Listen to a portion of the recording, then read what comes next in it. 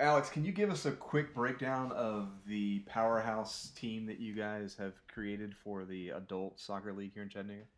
We are average age somewhere in the upper 30s, and we played a game Wednesday. It was pretty rough. I felt bad for those college kids. So the final score of that game was close, right? It was. Very close if you take out all of the ones that they did not score on the ground. And that's one of the rules, right? It has to be on the ground for it to count. I think that's how it works in adult leagues. Yeah, for sure. All credit to our goalkeeper who had never played soccer before. He did as awesome a job as you could expect anyone to do with a bunch of overweight, out of shape people in front of him running like chickens with their head cut off. You're not going to give us a score. Are you that embarrassed by it? It was a lot. Did you guys? You guys at least scored though, right? I think we had a shot on goal. Well done. My problem is I am awesome on a 20-yard run, but then I'm gassed for the next 15 minutes. So ultimately, it would be like if the Red Bulls were playing CFC. I think we did a little better than that.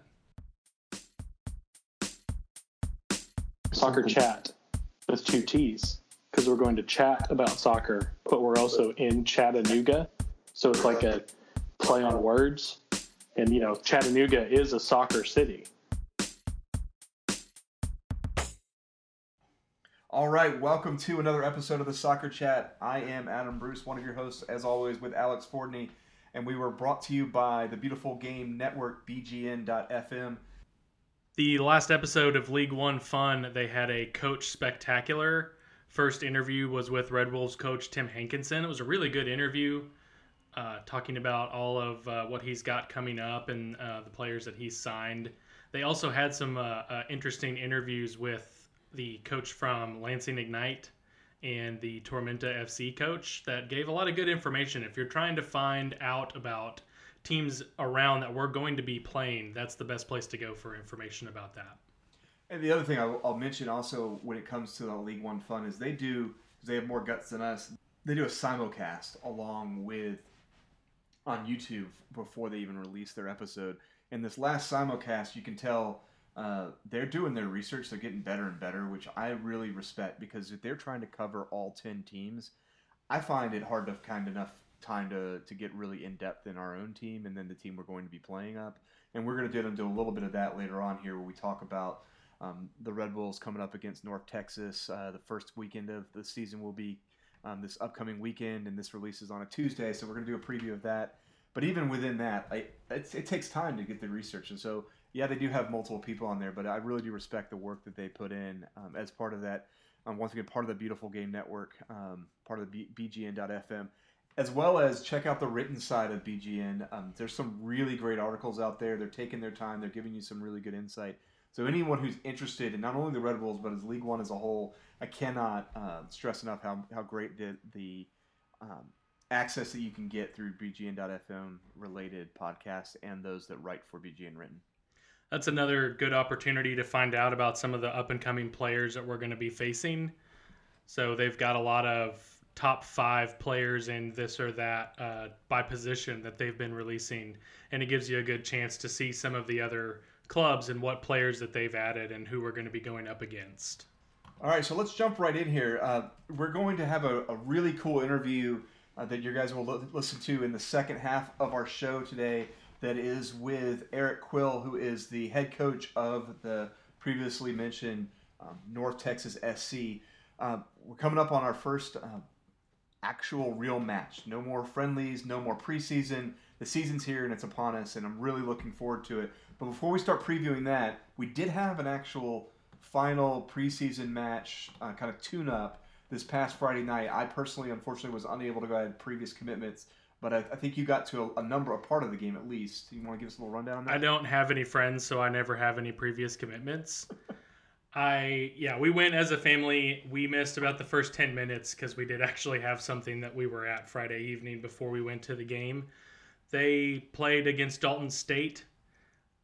The first half that we were watching, they were attacking. I was standing in the alpha section. They were attacking the far end. And the whole first half, I kept thinking to myself, Dalton State, they've got a really good central defense. They possessed the ball well. They were doing a great job attacking and controlling the game. The Red Wolves were, but they couldn't get crosses in to the forwards.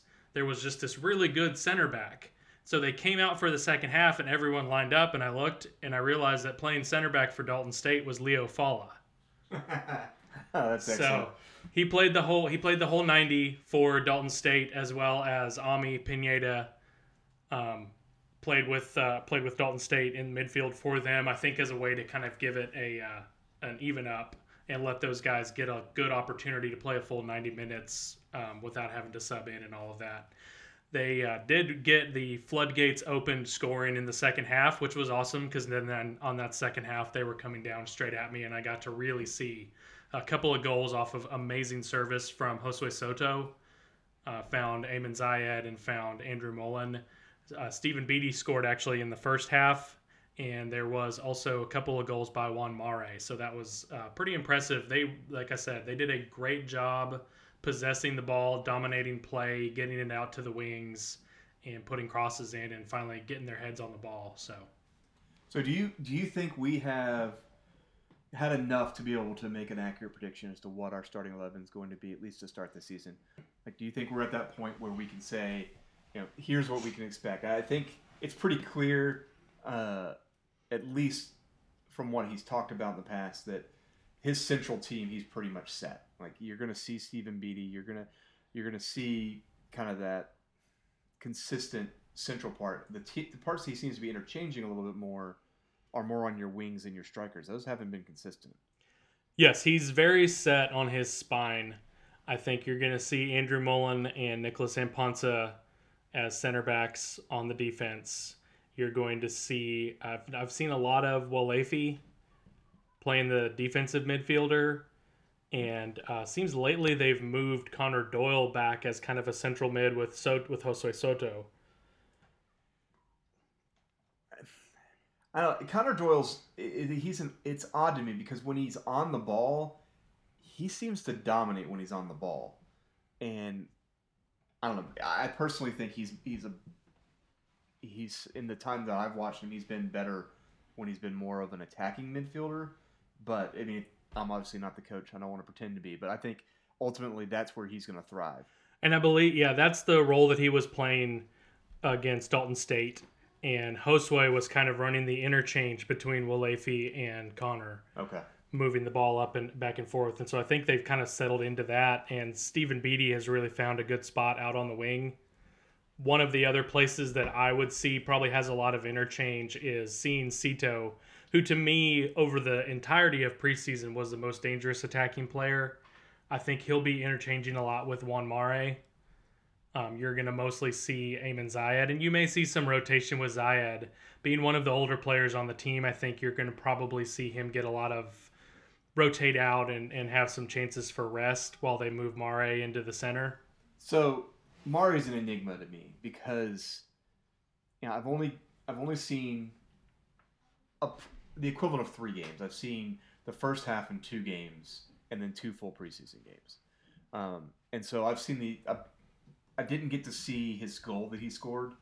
I missed that. But my whole thing is, every time I've seen him, he doesn't hold the ball well. Like, I don't understand why he's being used like he is. It just doesn't seem like when you have a team that's built almost like it's built for possession, especially when you're talking about Zayed, maybe he's meant to be that change-up guy who's got speed, but I'm not impressed, just going to be honest. I'm in the same boat as you. It seems like it's been a bit of a struggle for him. He looks like a lot of times he gets the ball and he's looking to kind of get bailed out by the referee. I also just sometimes it doesn't seem like he really connects well with the players as they're moving around him to make this pass or that pass to work a 1-2 kind of thing. So we'll have to see what happens. Like I said, I personally would go with Cito. I think he slides into that role as a better attacking option. I think really they're hoping that Ayman Zayed is going to be schooling Juan Mare. He's a big, tall guy, so I think he's that same kind of person that can get on the end of a cross here and there. And I think Eamon's trying to work with him into taking that same kind of role that he plays, possibly. Okay, so that gives us a little insight into what we expect out of the Red Wolves. So let's change it up a little bit. We've got North Texas coming up this upcoming weekend, and we actually have an interview coming up for everybody with Eric Quill, who is the head coach for the North Texas SC team. How much, Alex, do you know about North Texas, about how their team is run, about the organization as a whole?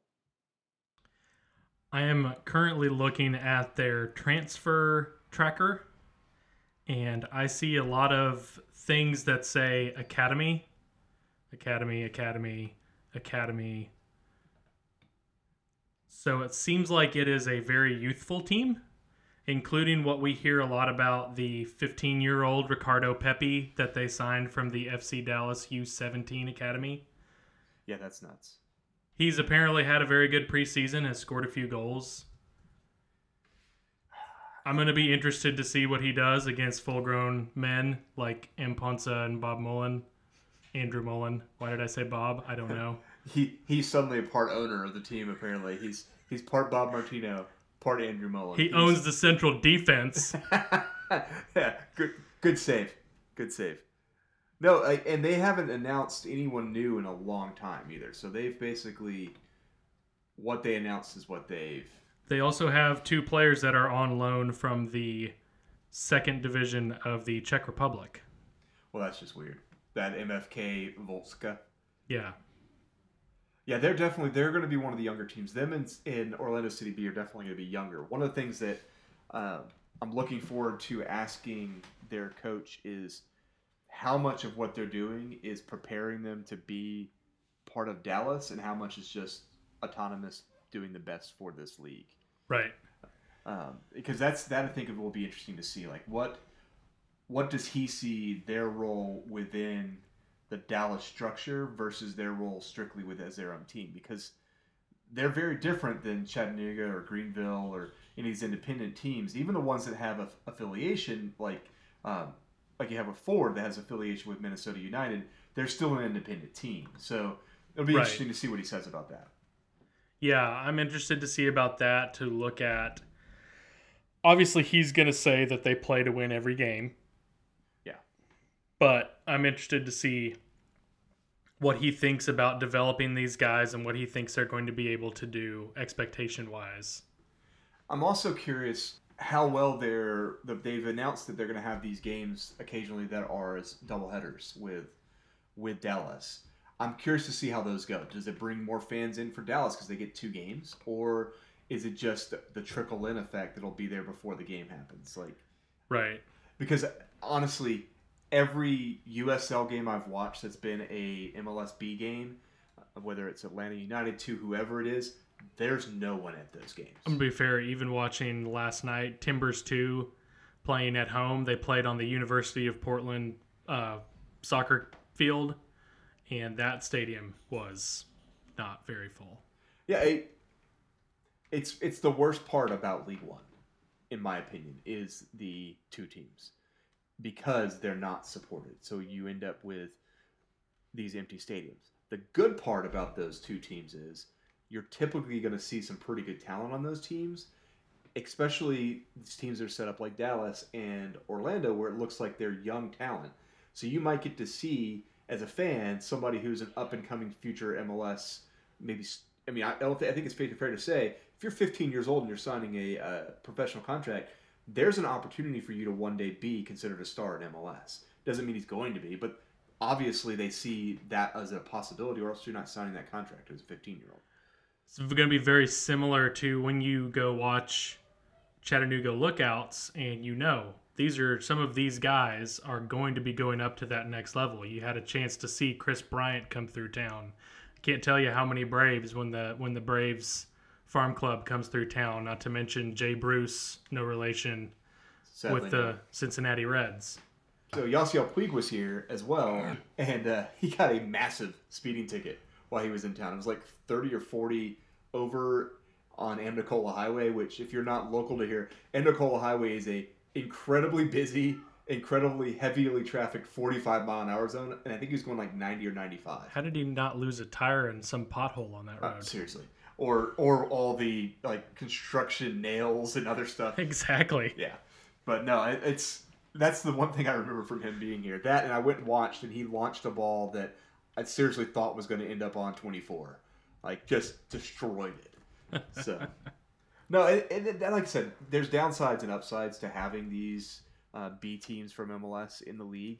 The biggest upside is going to be the player talent that you're going to see come through. The biggest downside is those away games where there's no one there. So what Dallas is doing with these double headers is a very interesting experiment, because if we see good turnout for that, you may see more teams doing that. It helps.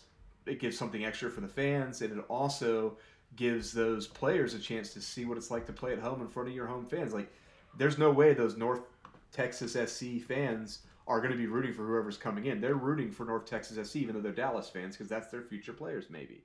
So it'll be interesting to see how that works out. That said, I actually have some family friends that are going to be at the game with a Red Wolves flag. Fantastic. At that Dallas game, because they happen to be going to Dallas to visit family. They're actually going a day early so they can make sure they're there on Saturday. So they're leaving on Friday to make sure they're there, which I think is pretty cool. So we have a plan to go to Greenville. That's going to be an easy game for us. Our son will finish playing his soccer game in the morning. It's a 4-hour drive. We won't be driving like Yasiel Puig. We hope to go to that game. I would love for us to get the traveling flag and be able to have it. We're not going to be the only part of the group that's going to be going. I know of a few others that are making the trip to have a chance to get that on there. And just any time, if we go to Birmingham to watch Birmingham Legion, or for some reason we decide we want to be one of the 12 people that watch Atlanta United too, to have that traveling flag and be able to get that on ESPN Plus and be almost like that Washington State Cougars flag that's at every college game day. That actually would be kind of fun, just to have it running. I personally would like to bring that flag to a CFC game just to see if I get jumped. But maybe that's just me. Now, we got the podcast sponsorship money rolling in now, so we can't take that risk. Oh, okay. Yeah. I think we are. Well, one of the cool things, we host our podcast on a site called Anchor.fm. If you are a fledgling little podcast like we are, it's a really cool setup, because they will host you completely for free, and they give you the option. It's not required to include advertisements within there. They take a cut of the advertising, but the rest of that comes to us. And so we got our first real ad, which is exciting. We had to do the reads. I did mine. It was excruciatingly long and not well done. You redid it, so thank you for that. And actually, it's pretty funny. But you're going to start hearing advertisements when you're listening to us during some of our breaks. Give them a listen. Check them out. The first one we have is actually pretty cool, because there's a discount involved, and hopefully the future ones will have discounts and stuff too. So definitely listen to those ads. We're excited about it. All right, so coming up next after the break, we're going to go ahead and head to that break. We're going to have an interview with Eric Quill from North Texas SC. He is the head coach there. We're very thankful for him to have given us his time. And so when we come back from the break, we'll start up on that. See you on the other side.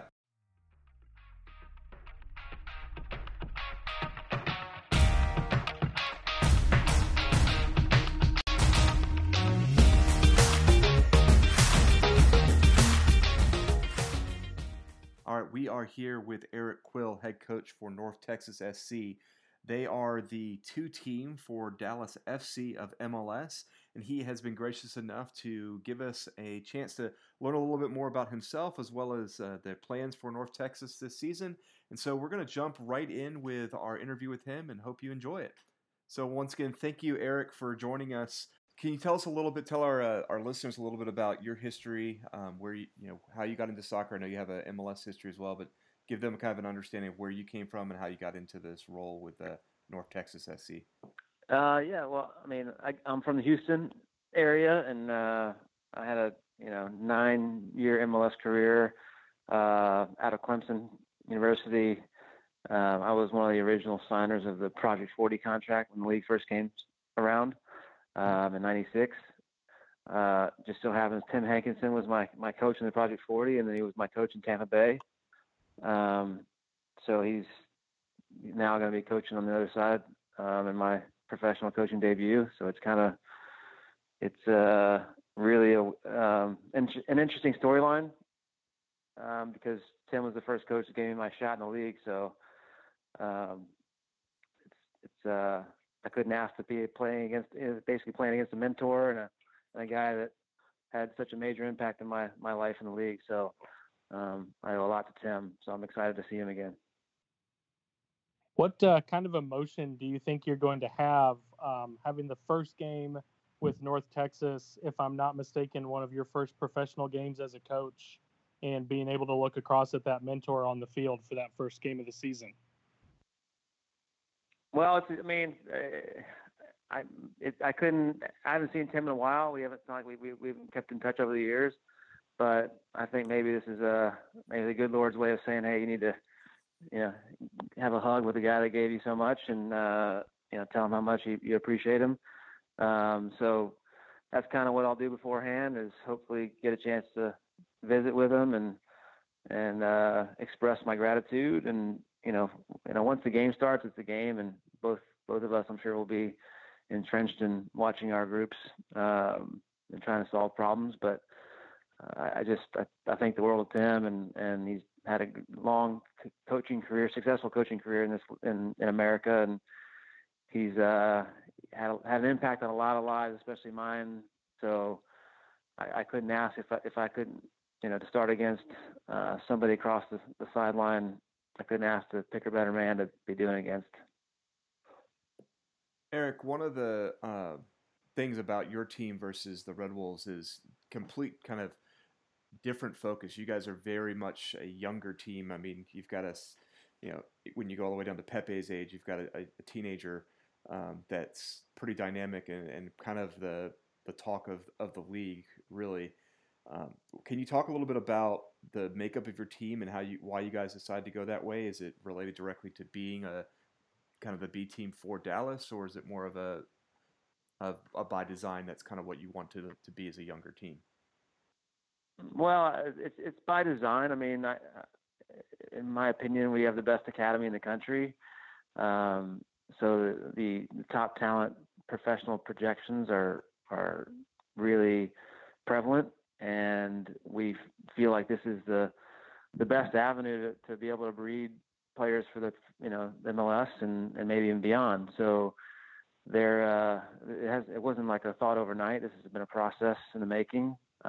So the model here is we want to give young players a shot. And, obviously when you have just a first team, you have so many roster spots and so much playing time you can give to players. And so this second team avenue is just a way to expedite player progress with our young players that we think are going to be, prominent professionals. And so we just, that's, it's kind of the route we're going is just basically putting young players in the fire and letting them grow as players and human beings.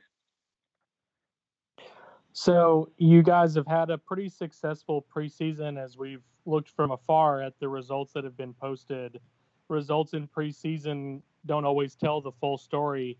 What have you learned about your team throughout this preseason? Well, we've building blocks. I mean, you basically look week to week, and as a coach, you want to see progress, and I've seen that in our group. It's a pool of players that we draw from. It's academy players. It's players we have signed to our second team contracts, and we have first team players that we utilize that come down.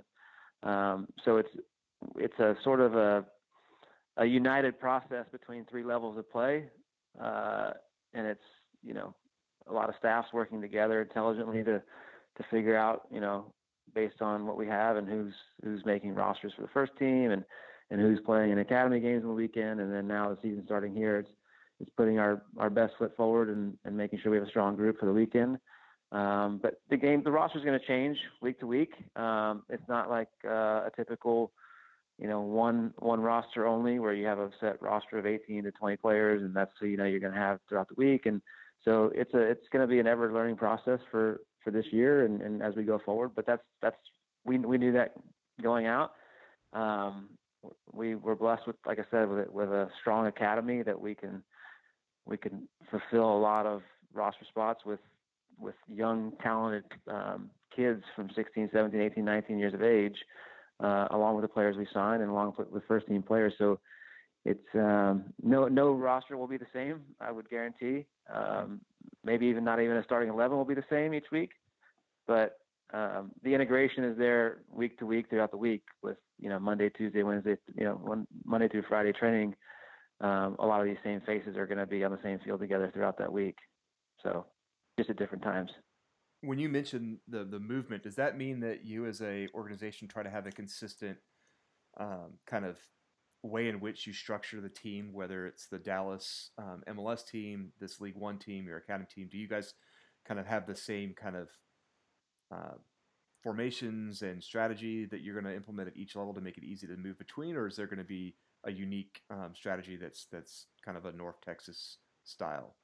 No, we want to be, the first team is our apex. We want to be aligned with the first team. So formation, style of play, the profiles in which we build for those positions are all unified with first team. So scouting, everything from top to bottom is basically, we want to be unified and streamlined as to what we look for in players and the formations we play. And obviously there's in the run of play, you change, you can have the flexibility to change based on the game and matchups and whatnot. But the profiles, we all look to streamline and how we play. So we're very, very unified with our first team structure. Who are a few of the players that have been named to this roster, even though you say that it's going to constantly change, maybe that you're expecting to be consistently around the team through the season, that are going to kind of showcase themselves in this USL League One?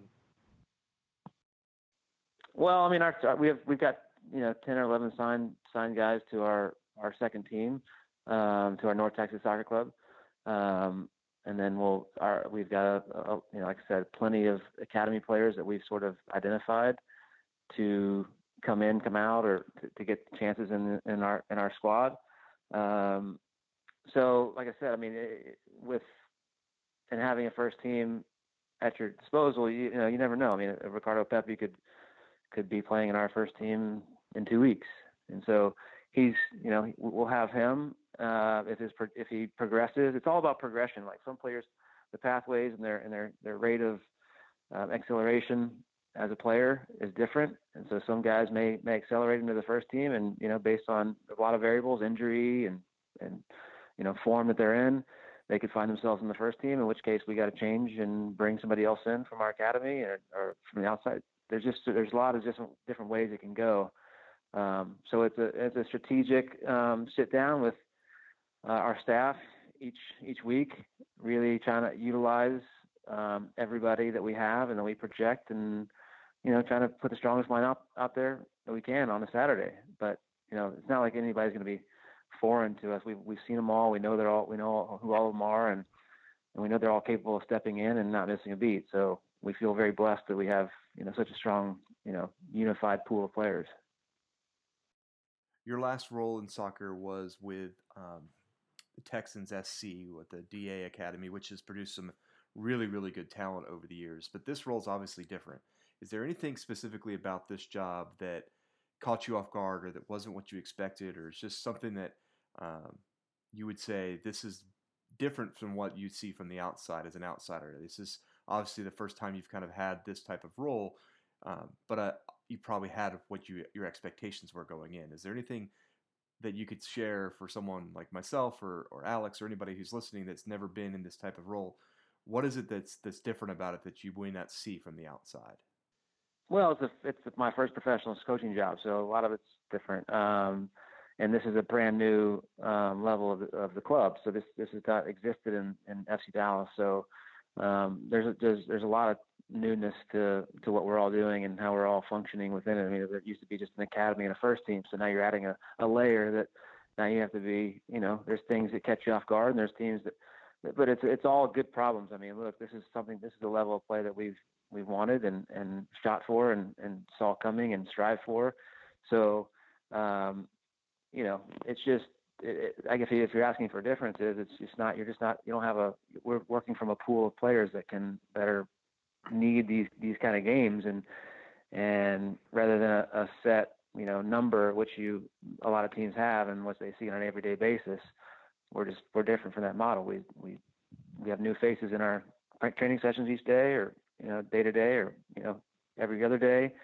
So that would be the main difference. But we feel comfortable in how we work as a staff and as an organization, with how our ideology that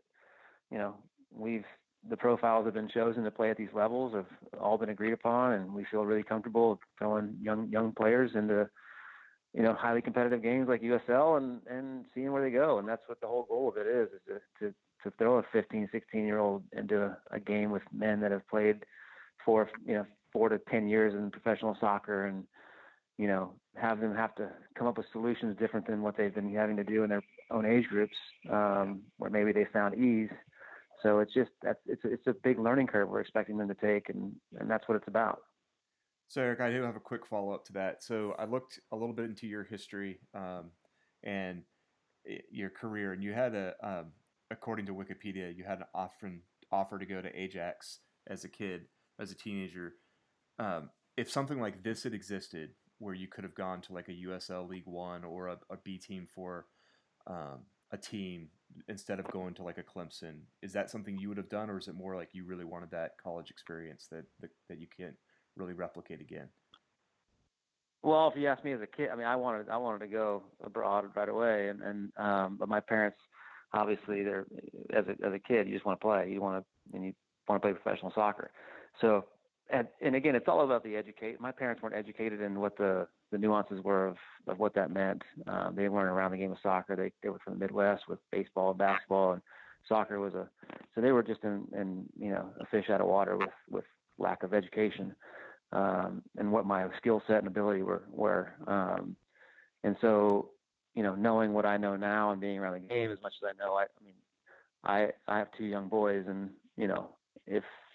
if they're talented and I see that this, their passions allow them and their skill sets allow them to be, what I was at 16 to 17, 18, and those opportunities come, and they want those opportunities, and they're hungry for them, I'm going to support those. And you have you have online degrees, and you have so many different ways in which you can earn a degree these days. And so I just think that we've advanced in our thinking as to how we should live as a society, as an athlete, and skipping colleges.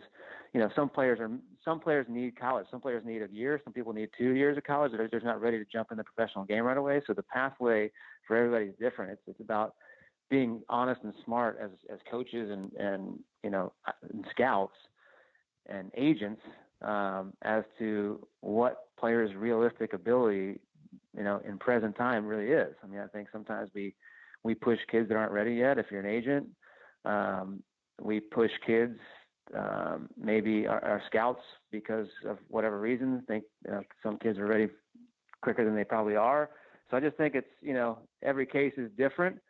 But college is definitely a platform in which some players need. Now, should there be more argument of more games and a better structure? Sure. We all pretty much know that, but I think that college brings a level of play that is productive.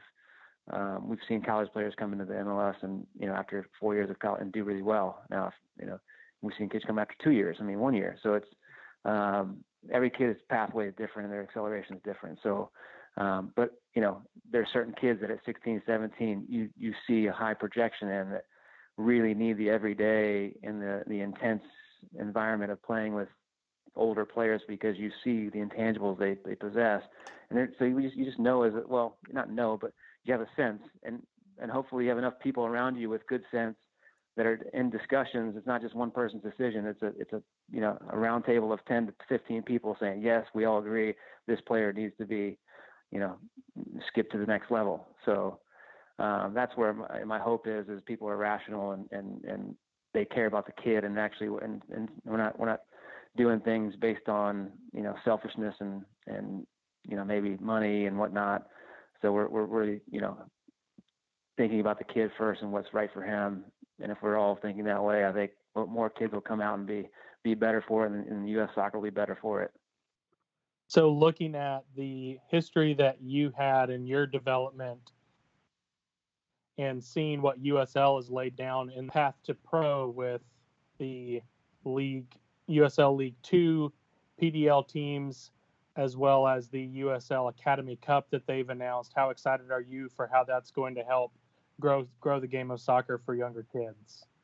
So I mean, it's great. I mean, you're talking about, I mean, the more people and more pathways we have for these kids that are just, I mean, different, multi-tiered, that allow kids to, you know, again, like I said, seek their timing of their pathway. And I think with USL, I mean, I know USL is going to keep growing. Cities like Chattanooga, who are, you know, obviously fully supported, and people excited about the game of soccer.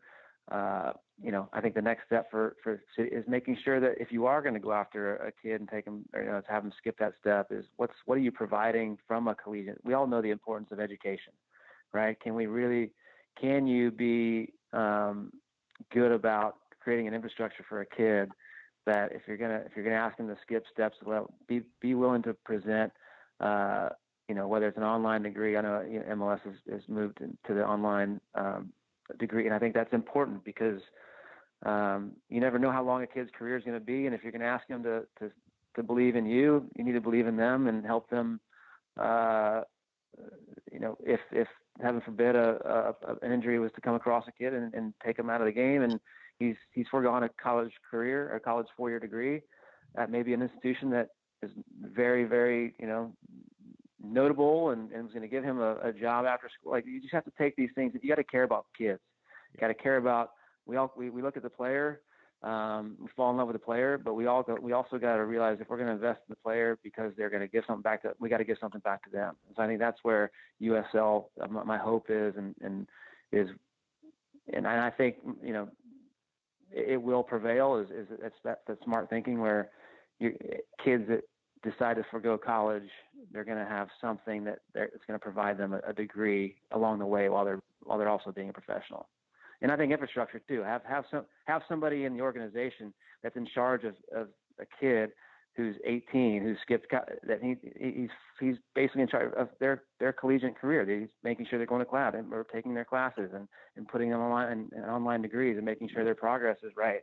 Like that's the stuff that's important to if kids are going to really, and parents are going to buy in to letting their kids forgo the college scene. I think it's very comparable when you look at it to here in the U.S. to golf and to tennis and to even more so on those two sports, but also your basketball players that are one and done.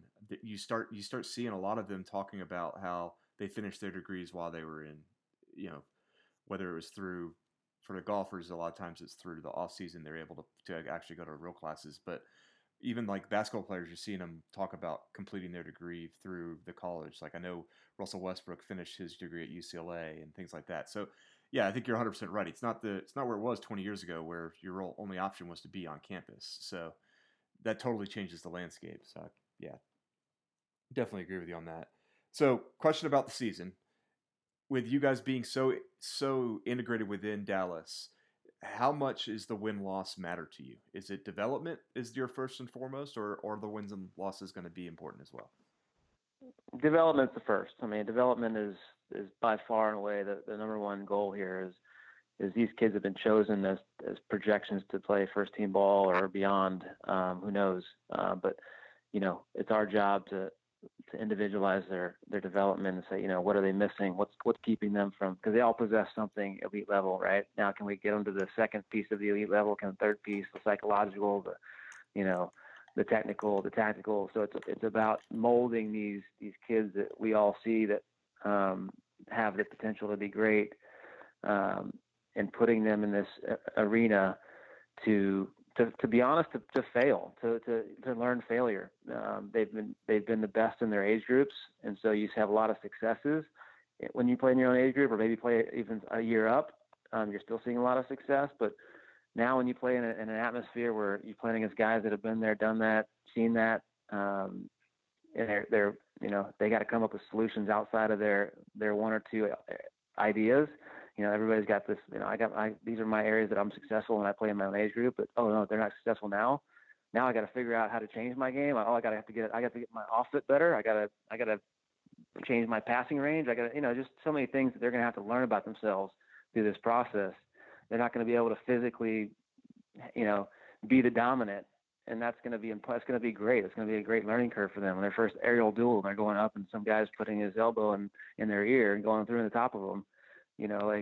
What does that do to the psyche of the kid? And so those are learning moments that it's not on the sheet, the stat sheet, but they're in the mindset of the individual that they're going to have to grow up quick, and they're going to learn quickly that you're not going to be able to dribble past people with ease. You're not going to be able to pass and combine by people with ease. You're going to take a knock. You're going to take a slide tackle. You're going to take, aerial duels in which you take a beating from.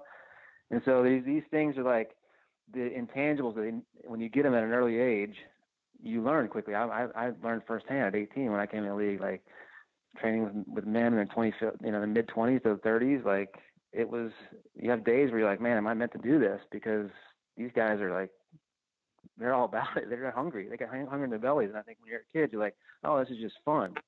Yeah. But when you're actually being held accountable and all of a sudden it's, there's pressure on you and away crowds, like I'm sure that Chattanooga is going to provide, where they're going to be like, holy cow, what's going on? Momentum goes the other way. And momentum's a really, it's an intricate part of learning and at the professional level, because you can have all the talent in the world, but sometimes when momentum's not in your favor and away crowds are what they are, they can really have an impact on you and your psyche. So I just think there's so many variables that are going to allow these kids to grow so fast that we're excited about it. Well, Coach, honestly, just talking to you here, I'm excited to watch you guys in ESPN Plus and see you develop those players. It'll be an interesting season for sure. We have one last question for you. You played. Correct me if I'm wrong. You played a year at NPSL, correct? Is that right? I played what? Did you play a year at NPSL? I've read somewhere you may have. Is that true? Well, if that was the acronym for the last year I ever played in like a men's league in Houston, I don't know what league they played in, but I think Leonis is what the team is that I played for in Houston. But I can't remember what league it was actually. There's been a lot of different acronyms. Yeah, that's for probably levels true. of play over the last.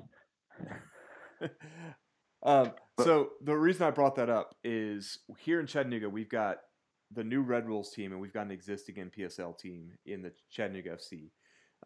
They are they're moving up to create a new pro division, and the USL team is obviously the USL team associated with USL and their connection also with MLS. From an outsider standpoint, when you look at those other leagues, do you see an advantage to someone to look in that, or do you think the advantage is to be associated with the opportunity to move directly up into like an MLS side, like for a younger person? Like, so if you're a kid in college, if taking out the fact that you work for a USL MLS structure, if you're a kid in college and you're given the chance to go to a NPSL team that's not in one of the, that's obviously not MLS, USL Championship, USL League One, but it's still a paying league that's paying its players. Do you think there's enough of a difference there, or do you think it's really just individual on the opportunity? No, I mean, to be honest, it all depends on the level of play you're going to get, the level of coaching and infrastructure you get within the organization. Like, how organized? What's the setup? Who are you playing against week to week? Are those players providing you? Are you playing against players that are challenging you?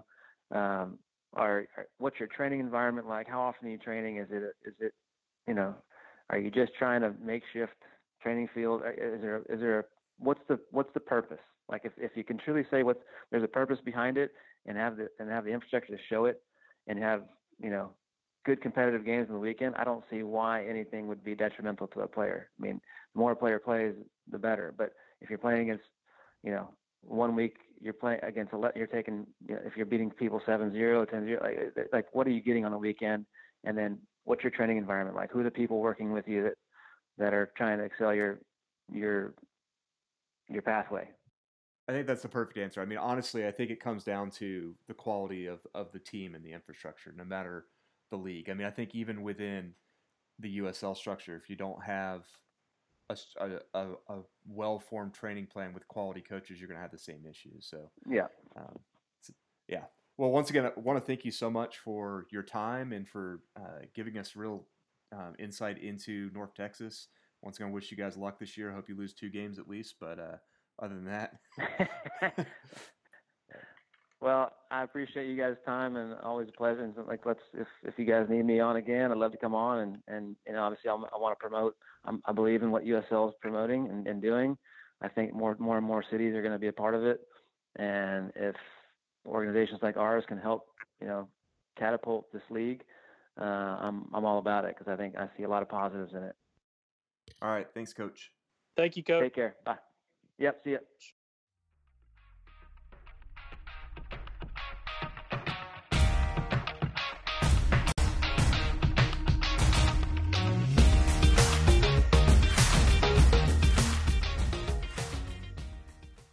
All right, welcome back. Once again, I want to thank Eric Quill for his time there. It was a really good interview and a really enjoyable conversation.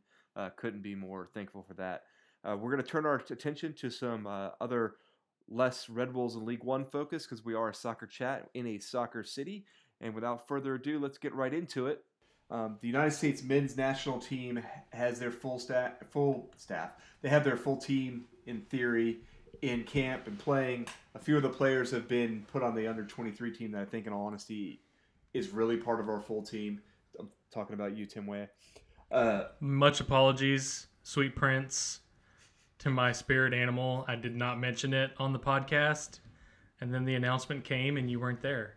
Yeah. So, that said, I watched the game versus Ecuador. What's sad is I watched about 75 minutes of it and was just bored out of my mind because Ecuador was parking the bus, and literally took and was like, all right, I'm going to go see what else I've got. I was watching it on my phone using the YouTube TV app, and I literally closed it out, and then a pop-up came from a chat that I'm involved in that said, I just turned on the men's national game, and immediately they score. Coincidence? To which I was like, son of a, I just turned that off. And so I had to go back, rewind, knowing the score was going to come. Then I watched the score and was like, oh wait, never mind. They didn't score. Ecuador gave them a goal because the goalie was either drunk, I'm not sure. That was pretty rough. He got caught in no man's land. Your friend is a jerk who apparently should have tuned in about 30 minutes earlier. That would have helped me out. I'm a little frustrated with Ecuador. We had a chance to get our full team out there and see what they could do, and yeah, they just accepted a free trip to America, and everyone just chilled. I know, and they were talking a little bit, like, even after they scored the goal, they didn't even try to press at that point. I'm like, it's a friendly. Like, what, are you worried about giving up a second goal? Like, who cares? Try to score. Yeah. So I got off of it for like 3 minutes. They score. I go back on, and it goes back to being boring. And honestly, even if I was watching that goal live, I should have been like, I would have laughed, because that's literally the only way I think Zardes can score is by a fluke bad play by someone else. I'm wondering if Gyasi Zardes' parents pretended that he was a soccer player to get him accepted into college, and he just figured, since his parents got him recruited by the soccer coach, that he should play soccer, and he just played soccer for 4 years, and now he's part of the national team. I don't think Zardes went to college, did he? If it turns out he went to UCLA or USC, that would be epic. Okay, so he did play college soccer for the Cal State Bakersfield Roadrunners. He had 56 appearances for the Roadrunners and scored 38 goals. Good Lord. But it's because it's the Cal State Bakersfield Roadrunners. Like, obvious national powerhouse. Yeah, like, I don't know about you, but when I think soccer, I always think Cal State Bakersfield Roadrunners. He led Bakersfield to a berth in the NCAA Division I tournament for the first time in their school history. So, way to go, Gyasi. Good on you. So that's probably what got him there, was the fact that he led the Roadrunners to glory. There was a lot of controversy about this team selection. I got to tell you, I'm over Gyasi Zardes as a national team player. I'm also a little over the career of Michael Bradley. I think it's time to move on from him, personally. How old is he? He's what, 34, 35? How old is he? Am I really making him a lot older than he is because he's bald? Is that probably what's happening? Yeah, I really have no idea. I know that it's time. I searched for him on Google and clicked down one too many times and got Michael Jackson instead. That's not what I'm looking for. That's problematic. I'm glad that Michael Bradley, though, based off my search history, is pre-Michael Jackson, because I'm pretty sure Jackson should be up higher, but they skew it off of your own search history. That makes me feel good about myself. Yeah, he's only 31. like legitimately, 3 years from now, 34 is not too old to be trying to. And of course, he made a debut. He was very young when he made his national team debut, so that is part of why it feels like he's been there forever. Yeah, he started in 2006, so you're talking 13 years ago or thereabouts, and he's 18.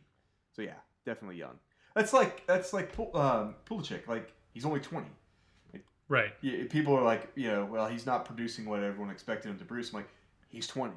Like, he's still got like 3 World Cups left before we're starting to figure out where he's at. To be fair, he was unimpressive in this match, I felt. He did give the ball away a lot.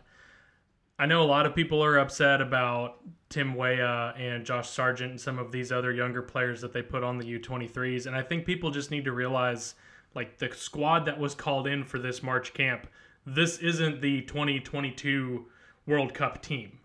No, and those guys are there to try to qualify for the first time in 3 Olympic cycles for the Olympics. I mean, that's why you brought them in. But if that's the case, why don't you have all your best under 23ers there? That's true. And it's going to give them a good chance. They're going to have some good competition when they're playing these matches, getting ready to qualify for the Olympics. Yeah. So I'm not panicking about that sort of thing. I'm really hoping everything's fine with Weston McKennie and his injury, because I know he's going to play a huge part going forward. That was ugly. Like, I think I texted you just, that was ugly, as I was watching it. That was bad. Like, I watched that replay and was like, oh, jeez, I can't believe nothing came out. Like, that was a bad. That's not one you would just walk it off. It's to say the very least. So, all right. So this will release on Tuesday. Tuesday night we play Chile. Do you think we're going to see Chile at least give us something, or do you think it's going to be the same junk? I hope that they do give us a game. I think that they will. Comments from Greg Berhalter said that he's looking for them to be high pressing, getting into the attack. They've sent Tyler Adams back to Red Bull Leipzig, so I think there may even be a little bit of a change in the style for the national team. I don't know that they're going to give DeAndre Yedlin that much room to roam like they did with Tyler Adams. Well, and so Chile started they played Mexico in their first game and lost 3-1. Castillo had the goal for Chile. Chile's got a pretty good team. I'd expect good things out of that. They started with a 2 up front, kind of an aggressive style, 4 in the back. Like, so you could say it's a 4-1-3-2. You could say it's a 4-4-2, depending on how you like to. Can we say false 9? Can we say false 9? That's my favorite soccer term. Oh, I absolutely hate that term. First off, because you say that, you immediately become soccer nerd. Like, because people look at you like, what did you just say? Like, oh, they're playing a false 9. It's soccer's RPO. Yeah.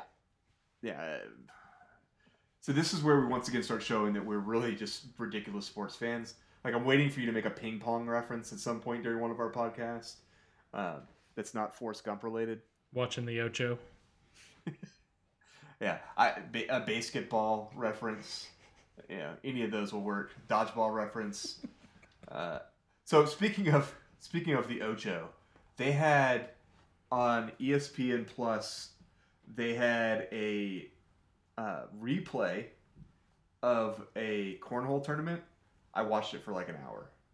Nice. And the part that bothered me was they did not drink nearly enough to make that a regulation cornhole tournament in my mind.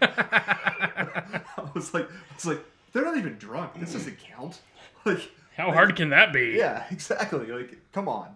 But no, like the fact that that's now on ESPN along with Madden. Like, so I don't know who it was. Was it you that mentioned something about that they were complaining about the announcers that were announcing Madden? No, I have not heard that. So somebody on some feed somewhere was complaining that the announcers were not into it enough. They were announcing someone else playing Madden on ESPN. And I was thinking to myself, what kind of like I'm a sports nerd, I'm a loser. I get that. When it comes to sports, like I'll watch anything and I'll play sports games on my video game system. In fact, I'm not that guy who's playing like a first person shooter or something on a video game. I like sports games. So I play Madden, I play FIFA, I play NBA Live. Like I play basically NHL. If it's a sports game, I'm playing it. But I'm not going to watch other people play sports games. There's whole YouTube streams of just people playing video games. Yeah. I'm sorry. I'm thankful my son hasn't found them. I feel like I now know what my mom felt like when she couldn't understand why I sat there and watched, like, legitimately, like, if a doubleheader was happening from baseball, I was excited because that meant I got to watch 7.5 hours of baseball in the evening. I grew up on the West Coast, so like a baseball doubleheader would start at like 10 o'clock. It was wonderful. And so I remember my mom being like, how can you watch this much? Like, it's baseball. Like, it's not even that entertaining. And I'm like, what are you talking about? The first game was 1-0. It was amazing. So it wasn't even like I was watching like a blowout. I was watching the Braves. Well, yeah. A Greg Maddux 1-0 baseball game is incredibly entertaining. And it's only an hour and 45 minutes long. There you go. Yeah.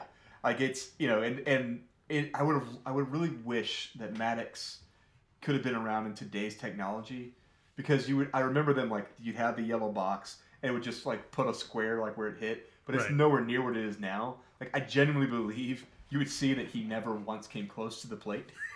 Don't ask Greg Maddux to paint your house. He'll only paint the corners. Well done. So, but we digress. Yeah, somehow we got. Sorry, Terry, we weren't talking about soccer. Yeah, it's allowed, I think. All right, going back to soccer. The other team here in Chattanooga, someone say we're the other team and they're the original. But the Chattanooga FC had a friendly versus the Guatemalan Powerhouse. They lost 2-0. 7,000 fans came, which is a great crowd for them. I just want to kind of mention this. I think they don't continue to be able to pull in these foreign teams and be able to be profitable, because 7,000 people I don't think is enough to pay for the cost of bringing in a team from Guatemala, from just what I've heard in the past about how expensive it was even to bring in the MLS teams. So when you start bringing in the top team, not even their B team from these other countries, it's expensive. And so it's a great thing. I hope that it wasn't a loss leader for them, that they did make some money off it, because they definitely need the money to pay for their new players, because they haven't been profitable without paying players. So that's going to be a hard wall for them to climb. What do you think of that? Did you think that was good for the city? Do you think it was good for them? I mean, I think it, again, shows that Chattanooga enjoys good soccer. When you say that a professional team from a Central American league that has a pretty decent history in CONCACAF competitions as well as in their own league, they're going to show up and they're going to watch. The other thing to talk about that I think Chattanooga FC somewhat started to talk about, I know that their fan base has started to talk about, is they have basically ignored a large group of soccer fans in the Chattanooga area for 8 of their 10 years of history. The last couple of years, they've started to try a little bit more, and that's the Hispanic community. And if you look at the pictures from that game, there was a large portion of that crowd that was part of that Hispanic community. You could tell by the flags that they had, the colors that they were wearing, that they weren't necessarily there for CFC. They were there to watch the Guatemalan team. And I think that's an area that we can tap into both as Red Wolves and as CFC to continue to grow soccer here in Chattanooga. Right. And if you go in one further, we have a large Hispanic community in Dalton. Dalton High School is the number 1 ranked team in the nation right now for high school soccer. That's a market that Chattanooga Red Wolves have a 2 team in. They have the Chattanooga Red Wolves have the Dalton Red Wolves as a USL League 2 team in Dalton. We're trying, or by we I mean the Red Wolves are trying to bring in that market, and so is CFC, which once again, as I've said before, is good. I don't have a problem with CFC doing this. I want CFC to do this. I want them to put in their academy. I want them to put into the Hispanic communities, into the African American communities, into all the minority communities that are in Chattanooga, and expand soccer across the board, because I think we have enough of a market for both teams to do it.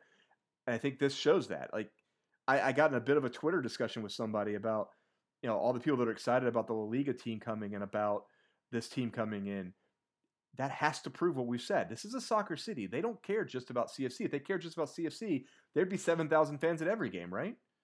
So I think it's safe to say the fan base is there. You just have to figure out how to tap into it.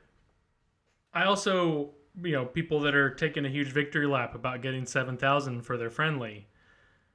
There is a $2 million investment going into Eastridge. That's not like a bond issue or anything like that. Owner Bob Martino is putting that money, his own money, up for that. Yeah. What he's paid to get Chattanooga Red Wolves started to USL to try to get the league founded. What he is going to be spending, it's probably another $2 million or so for this soccer-specific stadium. It's not gonna be like the Dallas Cowboys new stadium. It's not gonna be some kind of gigantic wonder park. But it's going to be a significant investment to try to do that. It's gonna be a couple $1 million. You're talking about someone that's spending close to $4 and $5 million on soccer-specific infrastructure in town. He's not going to leave just because he sees the other team across town pulling 7,000 people in. And I think at the same time, he's not leaving if he sees 7,000 people there and say his home opener pulls in 1,500. Is he going to be happy about it? No, no one would, right? But that doesn't mean because you outdrew him for a few games here or there during the season that he's going to pull up stakes and run. He's putting his money into things that don't just disappear. They don't go away. Like you're putting money into building a better structure in Eastridge, putting in a turf field, putting in higher quality grass fields, putting in the money into a soccer-specific stadium, building around that stadium with other infrastructure, whether it be restaurants, bars, hotels, whatever else you have around that area that you're going to revitalize because they have guarantee of having 14 to 20 games happening in that area. Those are really good investments that people shouldn't just disparage. They also should go, it doesn't really matter what happens this year. It doesn't fully matter what happens next year. What matters is over the course of 3 years, do they see growth? Do they see excitement happening? And the way to do that is, I think, having Sean on board, having so many locals involved in the front office, right. He's hearing back. The way you bring in fans in Chattanooga is you win. Like, if I look at CFC's best games, excluding the one they just had, which was one of their highest attended games ever with 7,000 fans, the games that grew, that had the biggest fans, were playoff games. They were games where it was more than just, hey, we're playing Atlanta, not Atlanta United, just Atlanta. We're playing that team that's 20 miles outside of Atlanta. Yeah, like that plays at and we'll get 2,500 to 3,000 fans too, which is great. But you play that same team. Say somehow two Southeast MPSL teams make it to the championship. And Chattanooga is going to have 15,000 fans at that game if they make the championship. That's what happened when they played Cosmos B, right? They had, 18,000 or something ridiculous? It was a massive Sounds about number. Right, yeah. It's not because they were playing Cosmos B. It's because they were playing Cosmos B in the championship. So that's how the Red Wolves will build. They may have what if they average 1,500 fans this year? Great, they average 1,500. If next year they average 2,000 and the following year they average 2,500, they're doing what they need to do. They're building a product. And if they continue to win, the fans that have casually gone to those CFC games, that went to a championship game, that went to 1 or 2 games a year here or there, and then they hear, oh, they're hosting a USL 1 team or USL championship team in an Open Cup match or whatever, and they want to go check it out, they're going to watch the game and go, oh, wait, I just went to a CFC game and I see the quality difference. Like, you can see it on the field. There is a difference. Oh, yeah. And so I look forward to seeing how that changes because I think that's a big part of it. Congratulations to CFC. 7,000 fans is excellent. They did a great job of making a point of playing the full national anthem, which apparently is ridiculously long for Guatemala. Like, all over Twitter, they were joking around about, like, the fact that people were starting to struggle to continue to stand and make sure you didn't lock your knees. You're going to pass out because it was that long. So that was pretty funny, but they put on a good show, which they've always done. Like, you can't disparage the show they put on. But 2 big takeaways I had. You had 7,200 fans there, and half the stadium's still empty. Right. You look at the stadium, it certain angles it looks packed, but if you look from the far angle, there's still tons of empty seats on that side because it seats 20,000 people. That means you still have more than 3,000 seats empty on the very side you're on. And if you're willing to be a troll, you take a picture from the other side, and it's completely empty. Yeah, and everyone knows that. In all honesty, I preferred when they were on the other side. I liked that setup better myself, but that's just me. Like when we went to games when they were putting in some new seats at Finley, I actually liked the other side better for the games myself. I don't know why. I just felt it was a better setup. I think it's because it's a little bit further away from the field, so you actually see the whole field, versus on the side they're on, you miss the corners. Right. Which, anyways, I know it's taking a shot at them, but 7,000 fans, it still doesn't look packed. That's why you want a soccer-specific stadium. Like 5,000 fans at a soccer-specific stadium looks a lot better than 7,000 fans at a football stadium that's 2/3 full. It's a great example. San Antonio FC, what they've done. Yeah. And the other weekend, I watched Phoenix Rising in their stadium. That was impressive. Well, even stay with NPSL. Stay with one of their frenemies, Detroit City. Their stadium that holds about 8,000 or 9,000, I think. I may be way off. I've heard it referred to as poor man's Lockhart. Yeah, there you go. It's terrible. Hammer Tree, which they're getting new turf in, which is pretty cool. But their stadium looks great because they only go up so high, so it fills the bowl. Like, that's the point. Like, you don't want to have be so far away. One of the things that I found that I've really loved about going to these games at CCS, I dreaded it at first. I was like, I don't want to be playing at a high school. Like, there's got to be something better than that. Then I get there, I'm like, I talked to you about this. Like, you get to be pretty close to the field. And that stadium was originally built for soccer. They added football later. That's a soccer stadium first, so it's built it's a full-size soccer field. And it's a good watch. Like, there's not a bad seat in that place.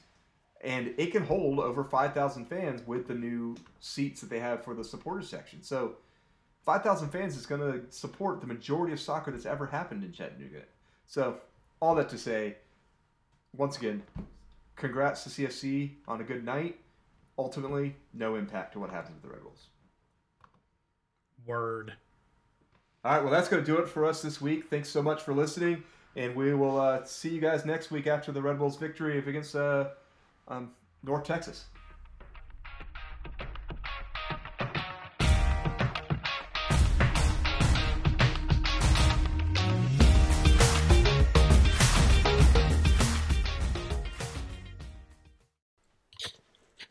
All right.